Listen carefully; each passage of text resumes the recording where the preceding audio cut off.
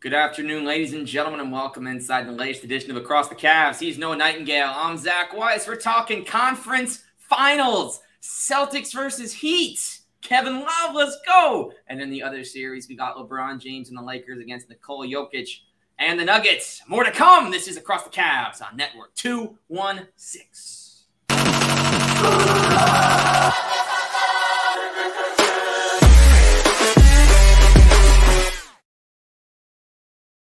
All right, folks, welcome back. Noah, it's been a minute. Last time we talked was trade deadline. First question has to be, we talked about the Lakers and everything they did, but did you actually expect them to get this far? No chance. I actually did a favor for myself and checked back on our last podcast when we talked about the Lakers, and we raved about how big of a winner they were and what Rob Pelinka did. And yeah, I mean, I don't think too many people expected this to happen, but the fact that they're here is absolutely crazy and has a lot to do with what they did at the deadline. And for your Celtics, they're facing the Miami Heat. They're a number 8 seed. Obviously, Kevin Love is there. I'm only going to do this 5 or 6 times. That's it. And for anyone listening on the audio version, it's the City Edition Kevin Love 2018 shirt, orange with the cursive writing with Nike's, I believe, second season doing jerseys. But all my content and everything with Cavs was, can the Cavs have a better record than the Heat come playoff time? No one expects them to get this far. And now they're 4 wins from the finals, man. This has been quite the journey to follow.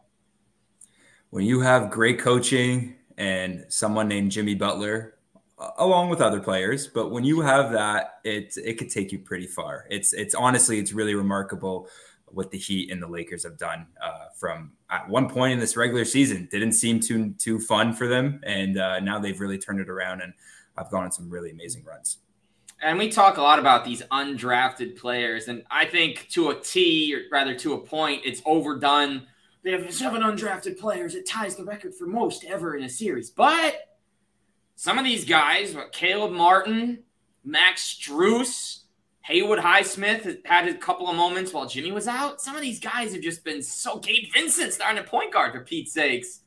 They've looked really good, and I think for all the jokes about Pat Riley's age and falling asleep in that meeting, whatever, he, Alonzo Mourning, and everybody else are doing such a good job in that front office organization. Totally agree with that. Absolutely. And the coolest part might be, as folks you'll see as today's thumbnail, we're talking about a redo.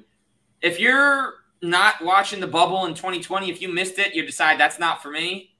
Well, 3 years later, it's back. It was Heat Celtics then. It was Nuggets Lakers then. Anthony Davis had that 3, which decided game 3 and ultimately the series as the Lakers took care of Denver. I believe it was 4-1. And then on the other side of things, the biggest play of that series when it was close was the Bam Adebayo blocking Jason Tatum's dunk in the last 2 minutes of, I believe, game 1. Yes. And we're going to talk about both series. No, we're going to start with the East. But first, right off the bat, do you believe these series now will be better, not just because there's a crowd in home court, will be better than these matchups from 3 years ago? Because the rosters really aren't that much different at the core. The Lakers are remade, but they're still centered on Anthony Davis and LeBron James. The Heat still have Jimmy and Bam. Nuggets still have Jokic and Murray, and the Celtics still have Jalen, Marcus, and Jason. Yeah, I think, well, it's funny because I think when you talk about the Nuggets and Lakers, everyone talks about the rematch of the bubble and how it went last time where, yeah, it's the same thing for the Heat Celtics, but the Heat Celtics literally played each other in this exact spot last year. So we're all thinking about, as a Celtics fan for myself, we're all thinking about, how different last year is going to be compared to this year. But overall, yeah, I think the fact that it's not going to be in a bubble, there's going to be an amazing crowd in every single game. I just think when you factor that in with all the storylines that have gone on, specifically with the Lakers and the Heat, how they've completely turned around their season, I think these series are definitely going to surpass what we got in the bubble. Yeah, this is going to be a lot of fun. My favorite part is that we don't have to stay up until 1 a.m. anymore, man. This has been rough. It's been rough. I couldn't tell you how many games I've fallen asleep during. I made the business decision to sleep during the second half of Warriors-Lakers Game 5, knowing full well I couldn't do it 3 nights in a row. Then obviously staying up for Game 6, going to bed at 2 a.m., an hour after the game that depending who you ask, was a letdown, a blowout, and depending who you ask, last night or yesterday afternoon's Game 7 is a letdown / blowout. Half the people watching that obviously wanted the Celtics, and for yourself included, big congrats. But then on the Philly side, was it even worth watching? For the neutral fan like myself, who is still watching every series, but do we want a blowout or do we want something good? It's kind of funny. You think about blowouts as horrible games, but you're still seeing beautiful basketball from half the teams when that happens.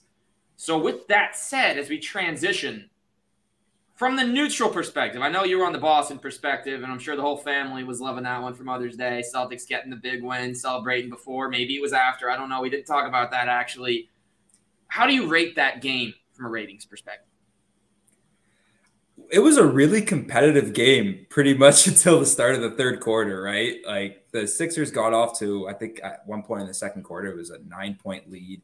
It looked like Boston was really struggling to find any sort of offense. And then all of a sudden, I mean, Jason Tatum was locked in right from the start, but it sort of just like completely fell apart for Philly in terms of offensive perspective. And when they're missing shots, their defense started becoming a lot more lazy. Tatum started getting a lot more open on the pick and rolls. And I mean, we all know Jason Tatum, when he can get going, it's really tough to stop him. Didn't even seem like Philly wanted to even stop him because they were just so distraught from their lack of offense. But I mean, overall, it was a competitive game. It was a competitive series. And the storyline when it comes to the Sixers and the Celtics, like, it was really fascinating. And I thought the series as a whole was really competitive and had a lot of great storylines. But it was a bit disappointing, I think, as a neutral fan, to see the back and forth all series long, just to see the Sixers completely fall apart in the second half. And I know that's kind of the way they've ended a lot of their seasons over the last few years. Yep. But I truly believe that this was the best chance. Now, I know we say that all the time, every single year with Philadelphia, but I really thought this was their best chance this year. And I thought they had the roster and the path to get to the finals and to potentially win it. So yeah, it's disappointing to see them just completely fall apart. I think you really wanted a close game, but as a Celtics fan, yeah, I was really happy that I was able to watch the second half. Not as stressed as I guess I was expecting to be. Yeah, and that's a great transition here. One underdog is out, but that doesn't mean that there won't be more. So make sure to sign up for Underdog Fantasy with promo code 216. They'll match your first deposit up to $100. Yeah, Philly, it feels like, Noah, this could be the beginning of what is the end. You know, there are these jokes on Cavs Twitter and Beats comment, nope, we had our chance in 2014. We took Andrew Wiggins, ended up with Kevin Love. James Harden to Houston? Yes, we could talk about that another time. No, he is. James Harden, I think, is going to Houston. There's no reason for him to stay. He completely goofed. Obviously, he had that. It was very nice that he took the pay cut to stay and let them pay other people. But who were those other people? PJ Tucker had that great first quarter, and we don't expect him to score, but his impact was almost invisible for the last three quarters. DeAnthony Melton, that trade was absolutely fantastic. Trading an injured Danny Green as the centerpiece to bring him in. He was massive 6'2", but massive nonetheless, playing the 1, the 2, and the 3 throughout the series. He was great. Can't say that about anyone else on the bench. Stands for one Daniel House game. I don't think Paul Reed really had a chance to be good. And there's no center, honestly, in the league except for Andre Drummond. For all the smack I've talked about him over the years, I think he's finally what he had in Chicago in the play-in and end of the regular season was perfect. 10 to 15 minutes. Let him rebound. Let him push. Let him try to get a couple steals, which most bigs don't. Let him finish around the rim. He'll clean up your mistakes. And I think he's the only center that could have – and they had him. Keep in mind that last year they traded him in the Simmons-Harden deal. He's the only backup center that's ever been effective behind Embiid when it mattered. And obviously that was only the regular season. I think, Noah, he's the kind of guy – he's big. If he's going to play 4 minutes in the second and the fourth and that's it because they want to play Embiid 40 minutes, he's perfect for that. Paul Reed had an incredible 2-game stretch where they won both, one against Boston, one against Brooklyn. He was great. He was grabbing every rebound. They're playing through him inside. He was pushing. He was quick. He had the little runner in his game. but he had no chance. And I feel horrible for him. I don't think anyone's blaming him, as they shouldn't. But I don't know why Doc thought that he couldn't play him, why he had to play Embiid all these minutes, even when the games where he was bad. You need Embiid at the end, but those intermediate third and fourth quarter minutes and second quarter minutes, you can give him a longer rest. I think that was part of the downfall is with his knee, and he was just worn out from Al Horford's defense and not being full strength. When he makes his moves, every time he falls, which he still was doing, it hurts a little bit more. Flop or not, you could probably call it a 50-50 split with what's real and what's not. Bench management, I think, from Doc Rivers is the biggest reason among the Harden and the Embiid, and say what you will about Tobias Harris, I still feel like they don't give him enough chances over the course of a game. I think that's the biggest reason on bench mismanagement, why Boston ended up dominating, how they found rhythm, and Boston knew the 7 guys that would make the difference. And Joe Mazzulla outcoached Doc Rivers in a Game 7 at age 34. Yeah, I guess to add one point there, because I don't know if we want to go too much into this, but I totally agree with your point. I think Paul Reed was fantastic, especially Game 1 in the series when Embiid didn't play. I thought he was one of the biggest reasons why they won. He hit those 4 free throws at the end that pretty much iced the game and gave Philly the win. It's really tough to match up any bench with the Celtics, in my opinion, and a lot of people would agree. I'm sure you will too. Boston is the deepest team in the NBA. Mm-hmm. I was very shocked that Philly never tried going small, right? And also with Embiid being not 100% healthy, I was very shocked they didn't give more opportunities to Paul Reed. A big part of why that really changed is because Boston, after about Game 4, they really just completely took everything away from the paint. They wanted to push Philly out. Inserting Robert Williams into the starting lineup was absolutely huge because Philly was not testing him as much as they would have tested Al Horford or anyone else in the series. But I do agree. I do agree that, it's really tough to match up and try to, I guess, follow what Boston's bench was able to do. But a big thing for me was Philly not being aggressive at the deadline. I think their one deal that they made was acquiring Jaden McDaniels, who quickly fell out of the rotation. I thought they could have done, I really thought they could have done more. But that was one of the biggest things. Yeah, Matisse would have helped. Yeah, right. He wasn't even there. You could have helped so much. You could have put him on anybody. You could have gone small and done PJ, Tobias, Matisse, Maxey, and Harden. Been fine. And it would have been effective. It would have been a lot more effective than what they were putting out there. And again, I think Doc Rivers does deserve blame. Like, he definitely mismanaged the bench for sure. But there just weren't that many guys who in my opinion, at least, were going to impact that series. I know Niang had a few good moments there. Talking about the knee hold. Yeah, right. House had that one incredible game, but it's just like to ask that bench to be consistent for a 7-game series is a really tough ask. And then you got Embiid, who's not 100%, Harden with his issues, not being consistent all the time. It was always going to be tough for Philly, but I honestly thought it was pretty impressive that they were able to push it to 7. I thought that was impressive. But going back to the Paul Reed point, yes, Paul Reed should have had more minutes. He's a great player, and I know Philly loves him. Philly loves him, and he'll get more opportunities. I really hope so. I think he can somewhere else. But I'll close with this. I'll close with this, man. And I think we all forget Jaden Springer. He only played a minute. They were already out of the series. He had a couple of nice jumpers. He looked pretty nice, A. And B, people forget how dominant, and I even forgot this, how good Shake Milton was as a fill-in starter and player early in the season.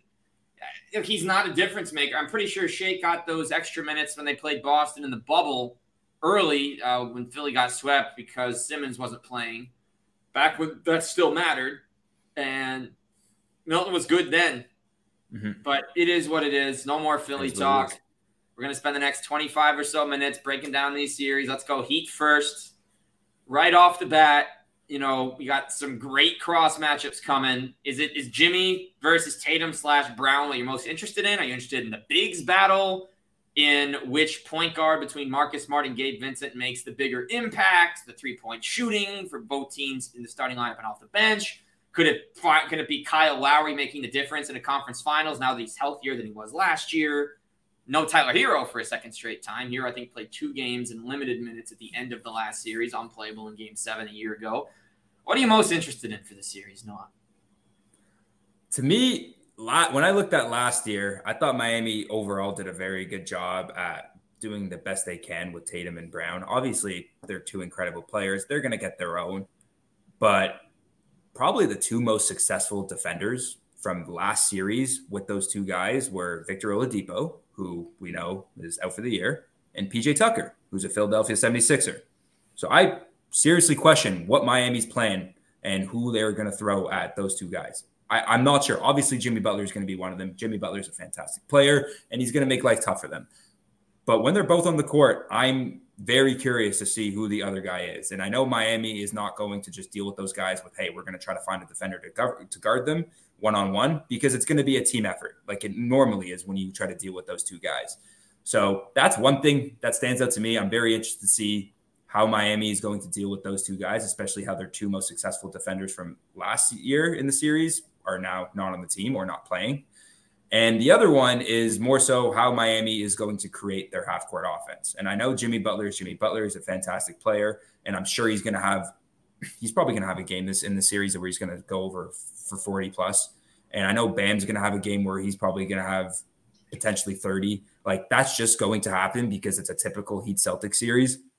But I'm very curious to see where Miami is going to go offensively, especially when Boston's able to slow them down. Because I know they have shooters, but they do have a lot of guys who I think Boston are really going to try to force to become options, like a Caleb Martin, who, again, has had some good games in the playoffs, right? Like, I think he had that game against the Knicks where I think he finished the game with over 20 points in a game. Like, they have guys that are capable of scoring, but I think it's Boston is going to really test them and say, like, hey, like, beat us, try to beat us, and we'll see what happens. If you beat us, fine. We'll try to play around that. But that's, to me, my biggest thing is where Miami is going to generate their offense, because I know Boston is going to do everything they can to slow down Jimmy. And the other one is, how they're going to guard Tatum and Brown, because their 2 big names from last year are not going to be there. So I remember last year, Max Strus was also a big defender. It was the postseason, end of the regular season, where he kind of took over as a starter, joined the starting lineup late in the regular season. Funnily enough, it was for Kevin Love. Now they're starting together. Although I expect Kevin Love to start game 1, and then if it doesn't work, they'll immediately go. And he's not going to play that many minutes anyway. He'd probably be better in a bench role for this series anyway, although I think they got a lot of options. I think Haywood Highsmith be a good starter candidate just for defense. He can use a couple of fouls, start him, play in the first 5 or 6 minutes. And I think Duncan Robinson is going to be ready to contribute in this series, whereas last year, he was horrible in the playoffs. I guess every postseason he's had good and bad moments. Different role for him, but I think he's been really effective as an option. I know Boston's not going to lose sight as much as the Knicks did, but between him and Lowry and Strus, Martin, Love, they got guys that can knock it down. I think space on the floor is going to be massive. My personal thought would be that Boston goes back to Horford starting to begin the series because they're not facing a monster inside. I think Al can hold Bam just fine, and they can rotate everybody. I think White rejoins, and I think eventually Miami's going to go. I don't know if Lowry joins the starting lineup. They probably keep him in this role until an elimination game, honestly. Mm-hmm. So it would be Vincent and Strus in the backcourt, then probably Butler, Martin, Bam. Could also be Butler and then Highsmith. And then you got Lowry off the bench. You got plenty of options. It's unfortunate they don't have any extras, so the rotation really won't change. The only guy that can join the rotation is on the outside. There's only 2 of them. It would be Yurtsevin, who I don't expect to play, and then Udonis Haslem, who would only come in a blowout. I can't see him getting real minutes. It's not like when OKC would just throw Nick Collison in late in his career and he'd make a difference, age 36, 37. Or whenever Vince Carter's last playoff appearance was. I don't remember how old he was. It was either on Atlanta or Memphis. He was like 38 maybe. But he was still an impact player. Obviously, 38 doesn't mean anything because LeBron is 38. PJ Tucker is pushing 38. Kyle Lowry is nearly 38. but everyone's a different form. Haslam being 42, he will not play. That being said, Boston gets home court advantage, of course, as the 2 seed. They're playing an 8 seed Miami. On the Heat side of things, other than Jimmy Butler, which guy, Noah, has to be able to set the tone for them from the beginning as that aggressive, defensive-minded guy that's going to get them enough stops to be in it for the last 5 minutes of games and to be able to get Jimmy to do his thing? Yeah, easy. It's Kyle Lowry. It's 100% Kyle Lowry. Kyle Lowry has had a lot of success against the Celtics in the past. He sets the tone. He's going to create the pace for them. A lot of people thought he was completely washed, including me. And so far, from what we've seen from Miami, not just Kyle Lowry, they're just saving their legs for the playoffs. They didn't really care too much about the regular season. But that's a guy who can dictate the offense, can move the ball. He's a great facilitator. I think in the Knicks series, he had 5+ assists in every single game. Like, he's just that type of guy. He's a guy who's capable of knocking down shots, creating his own. He's just really tough. And like, you watch games when you play against Kyle Lowry, he's the type of guy where you absolutely love him if he's on your team, but you hate him if he's against you, because he just does a lot of stuff that is going to help his team. He makes winning plays. And as a Celtics fan and as anyone who's playing against the Heat, you just hate that, because there's so many little things he does that just impacts winning for Miami.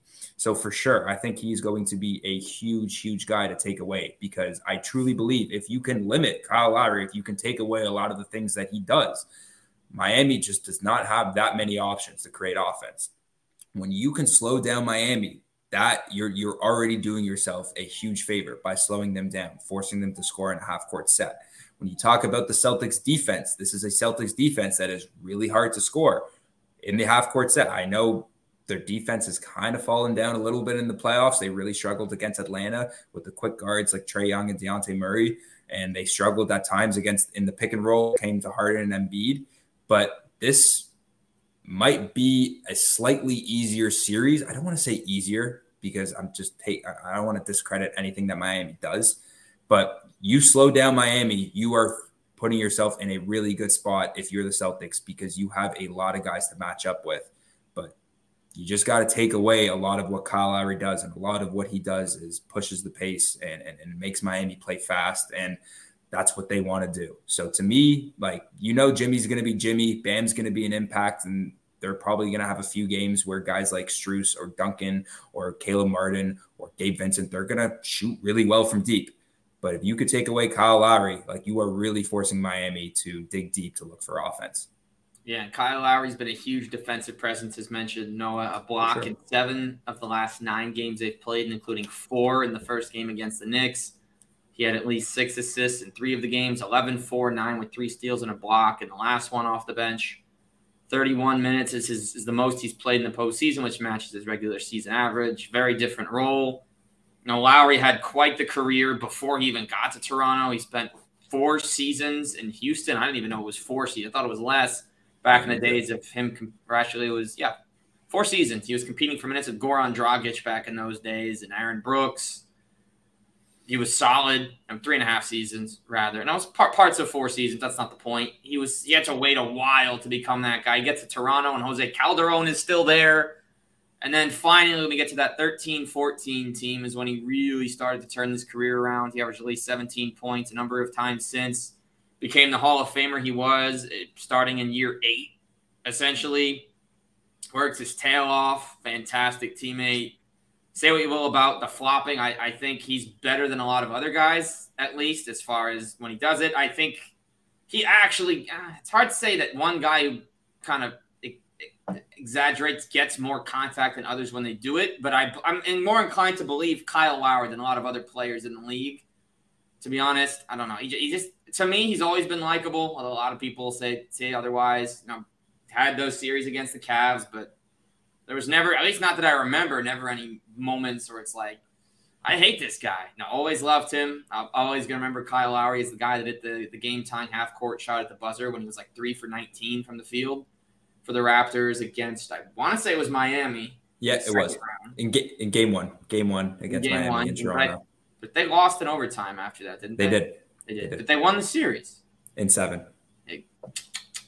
There you go. But no, I really like him. I agree that he's the X factor. I've really enjoyed watching that Heat Knicks series, how he set the table for Martin and Robinson, the dribble handoffs, and honestly, I've always known him to be a shot maker, but he's not going to do it for a long stretch. There were those fourth quarters against the Knicks where he'd come in with like 2 points, end up with 15 or 16. What he does really well of is kind of dribbling around, kind of how Dellavedova does it. And yes, of course, there's a comparison here.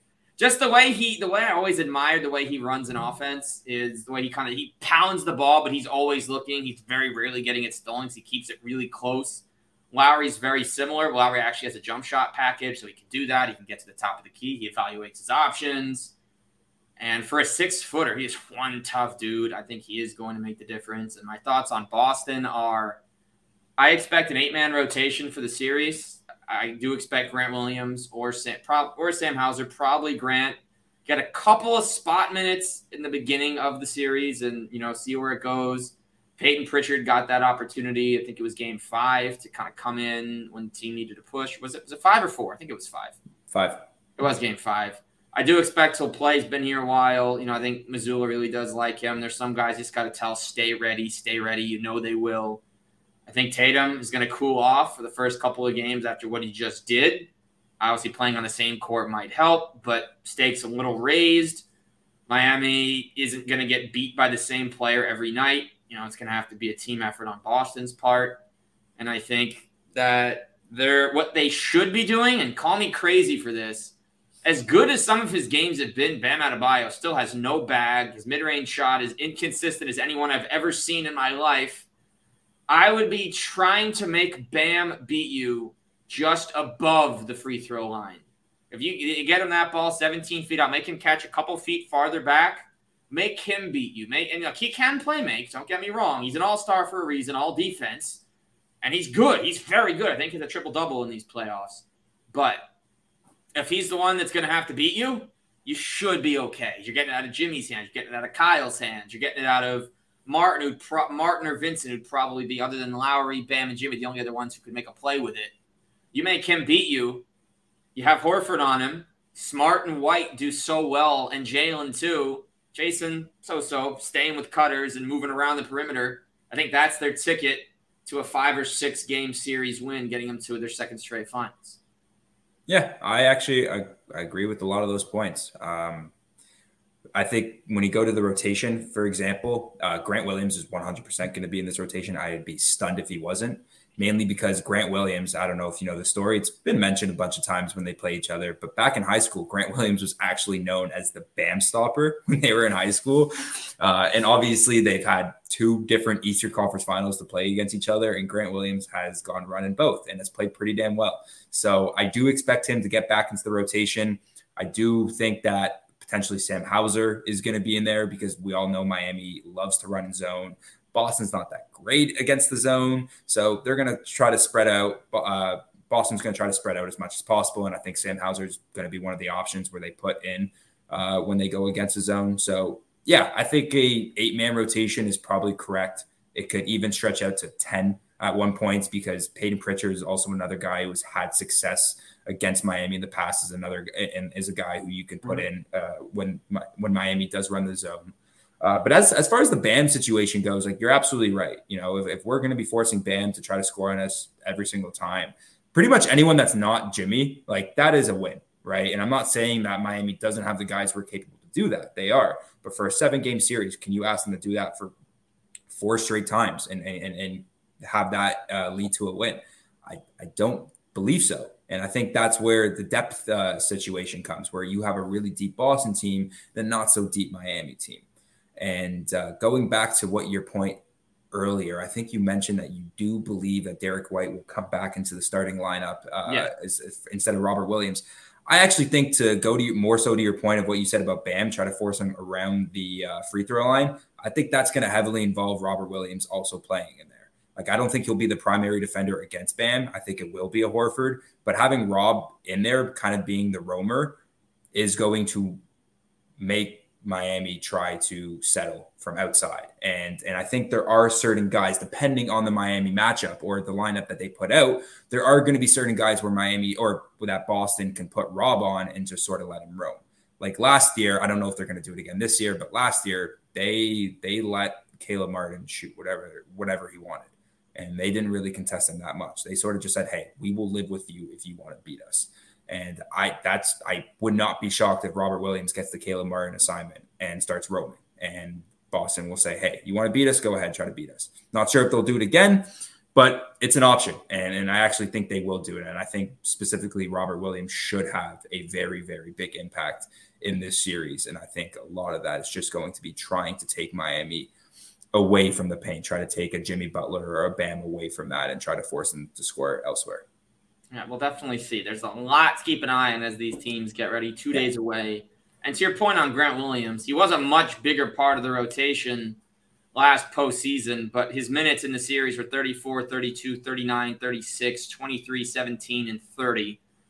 So obviously there was that close game 7. The Celtics had 3 other blowout wins. Their losses were in games 1, 3, and 6. So it'll certainly be fun to see how everything goes down. That road game 7 win was certainly impressive. And so we come to the end of the series. We got Nuggets next. Noah, make your prediction, and I will follow suit. Everything I've pretty much have said has impacted or favored Boston. I think the matchup really favors Boston. I think the depth favors Boston. Not coaching, definitely not coaching, because I don't think you'll find a single coach. And that's no slight on Joe Mazzulla. That's just Eric Spoelstra, just being Eric Spoelstra. Mazzulla's only 34. Spoelstra's got 30. It seems like 34 years of experience with the Heat. And he's just unbelievable. Like, he's going to find a way to limit Boston. And because it's a typical Miami-Boston series, I don't care what the matchups are. I don't care who's on the floor.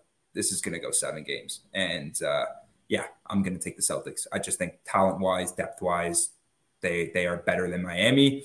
I expect Miami to make it really tough on them. It'll probably be a very close 7-game series, just like it was last year, where even that game 7 will be very, very close. But in the end, I'm taking the Celtics to go back to the NBA Finals. I'll go Celtics in 6. Good analysis there. Obviously, personally, I'd love to see Kevin Love, who's never lost a playoff series in the East. 12-0 in Cleveland, 2-0 in Miami. Obviously, it's a stat you can only use for so long, just like James Jones going to 8 straight NBA Finals.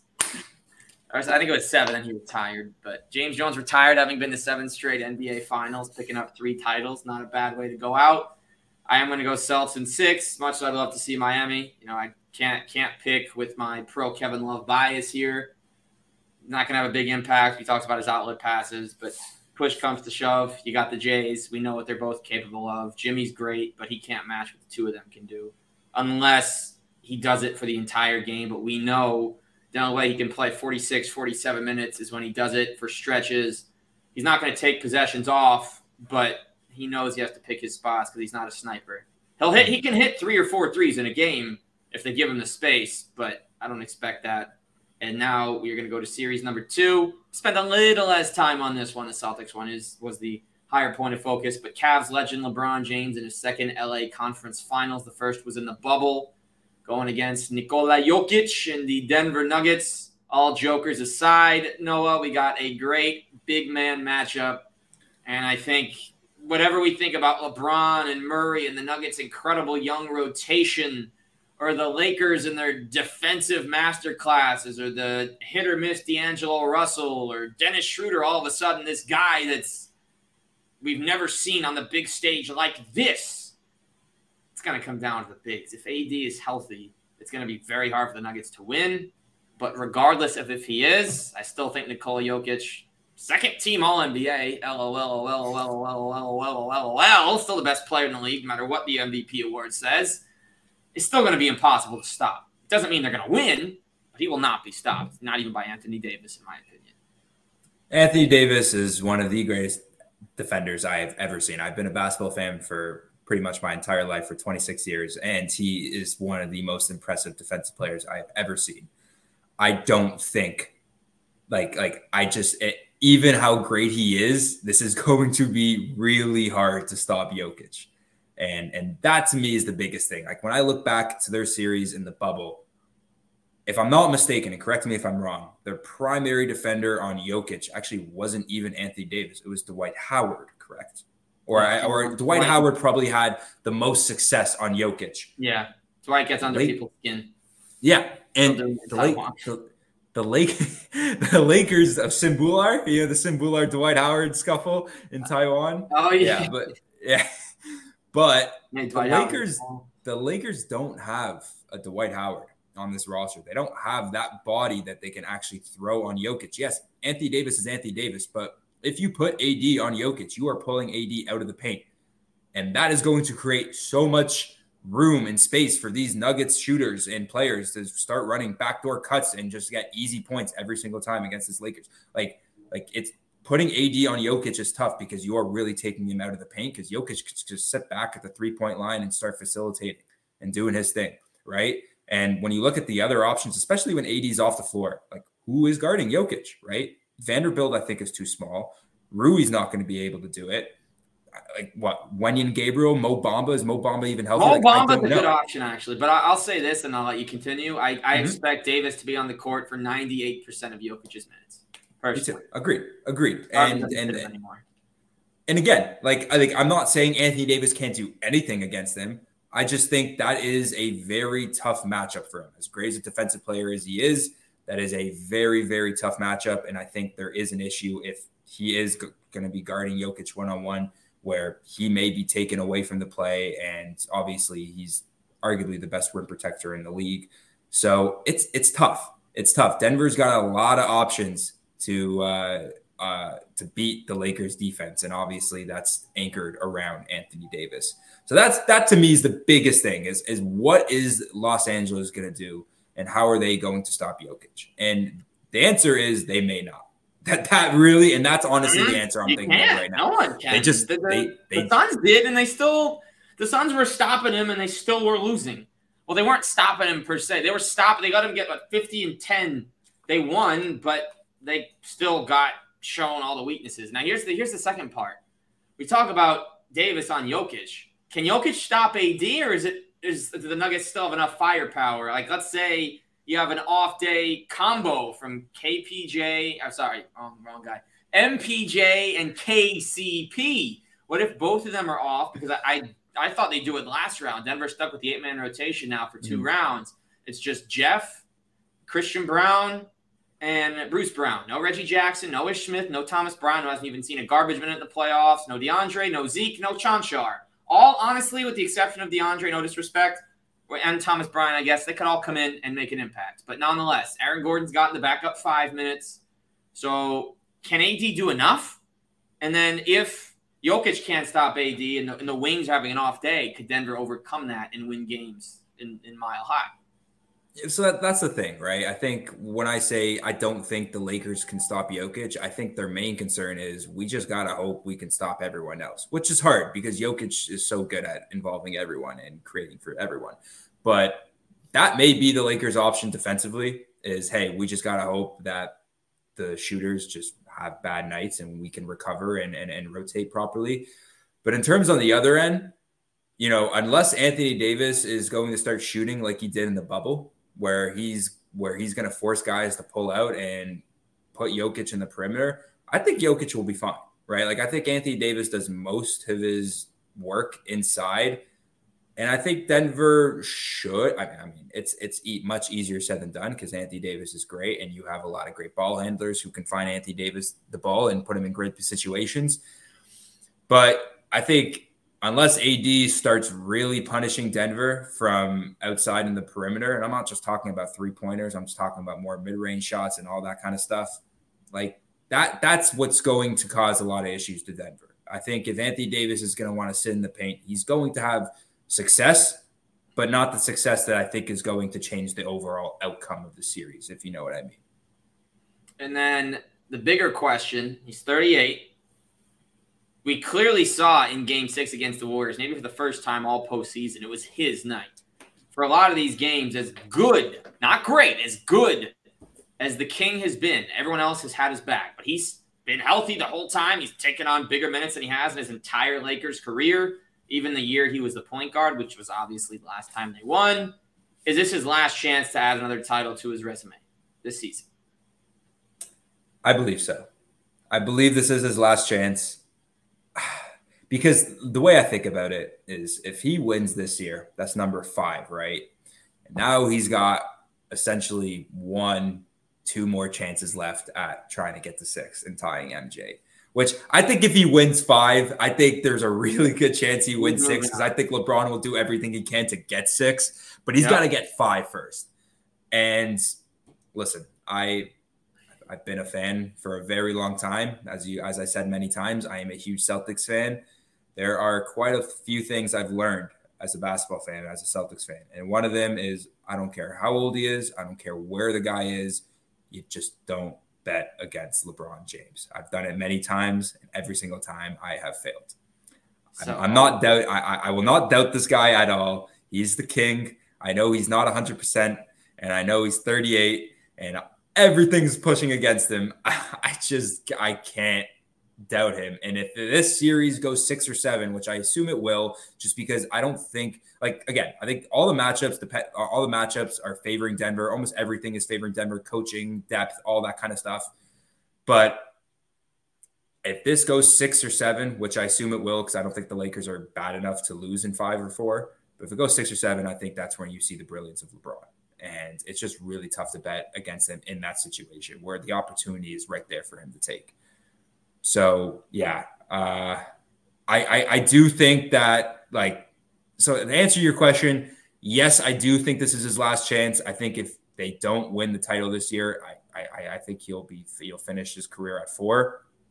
But if he wins this year, I think the chances at 6 are pretty damn high. So, okay, I don't know. Before we make our predictions, this is how we'll wrap this up. I'll run through some quick numbers from these stars. The last series these guys had 3 years ago, AD was only 26, averaged 31, 6, and 3. The Lakers, the team, averaged 5 blocks. Dwight Howard led them with 1 per game. Davis and LeBron averaged about 52% of the team's points. LeBron 27, 10, and 9. KCP was the third leading scorer at 9. And then on the Nuggets side, Murray averaged 25, 7, and 4. 25, 4, and 7, Jokic, 22, 7, and 5. Denver, 46 of 137 from three-point range. That's 33.6%.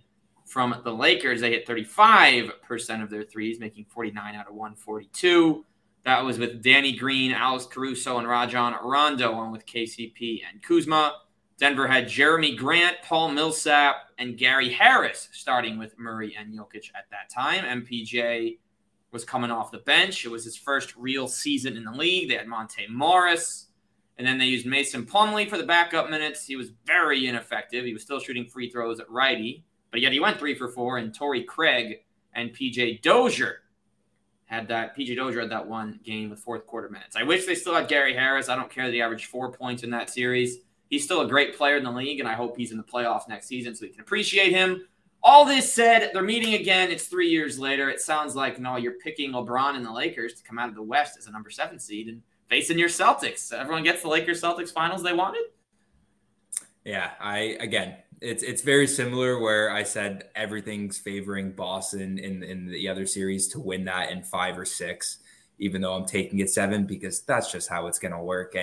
And the way I'm saying it here is everything I've said has favored Denver, how they are going to cause a lot of issues for the Lakers and how they don't have an option for Jokic. But I think the series is going to go 6 or 7. And if you get that to a 6 or 7, game 6 or 7, you'll see the King do his work. I don't know how. I don't know what they're going to do, but it's going to happen. I'm taking the Lakers in 7. All right. So last round, I neglected a prediction because I reeled with Brett Usher 2 weeks ago today. I had no idea how to predict after what the Warriors had just done, what they did last year compared to the Lakers, who took out a team that was small. And look, a series win is a series win. It's a 7-2. Best home court team in the league, losing several times in Memphis. But Ja was playing. Jaren Jackson was playing. That's your all-star. And we're not talking about Ja with what's happening now, but what happened a month ago on the court. Jaren Jackson was the DPOY, for better or worse. I don't think he deserved it, but that's not the point here. There's 2 all-NBA talents.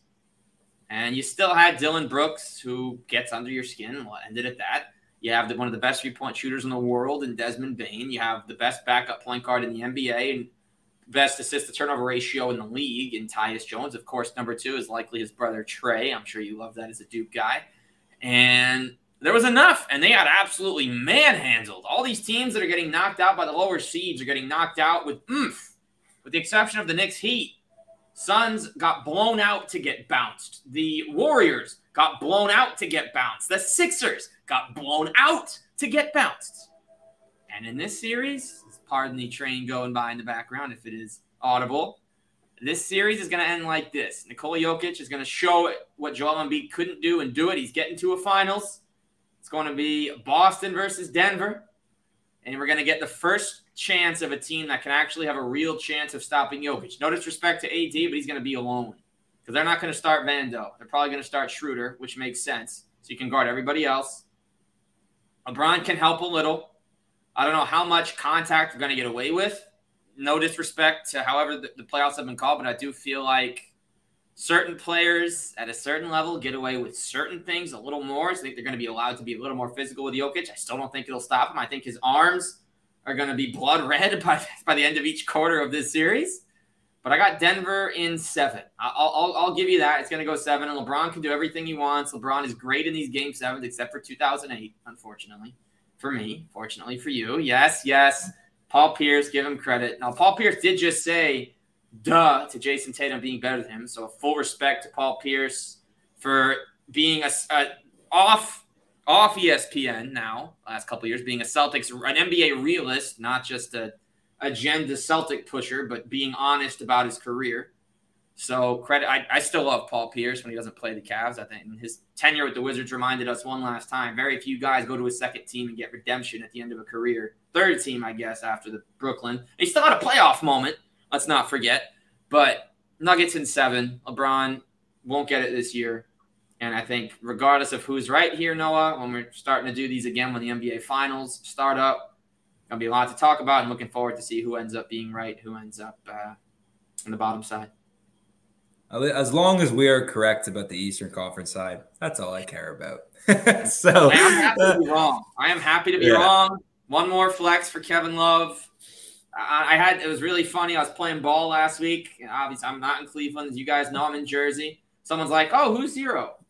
I'm like, really? I mean, shout out Jeff McInnes. He's been on the pod. He's the only Cavs number 0 to ever to be on the pod. Maybe we'll get CJ Miles in the future. That would be great. But this isn't a Jeff McInnes. That would be cool. I would have loved to have a Jeff McInnes shirt. I'm sure I could find one somewhere. I'm not going to go to the source. I'll get it myself. But nonetheless, Noah, pleasure having you, and I can't wait for these games this week. It's going to be a weird off night tonight, but I think it allows us, as yesterday did and the night before, fix our sleep schedules before staying up till midnight every night watching these games. It's the best time of the year, Zach. I'm very excited for this. I'm sure you're very excited for this. I can't believe we're already back. June's coming, NBA Finals. It's amazing. This year has flown by, but it's been an unbelievable season, and always having the chance to chat up with you. It's always a pleasure. So thank you for having me. Always a pleasure indeed. June is coming. Game of Zones is coming back, ladies and gentlemen. So stay tuned. He's Noah Nightingale. I am Zach Weiss. We will see you on Thursday. Braden Todd joins the program. Peace.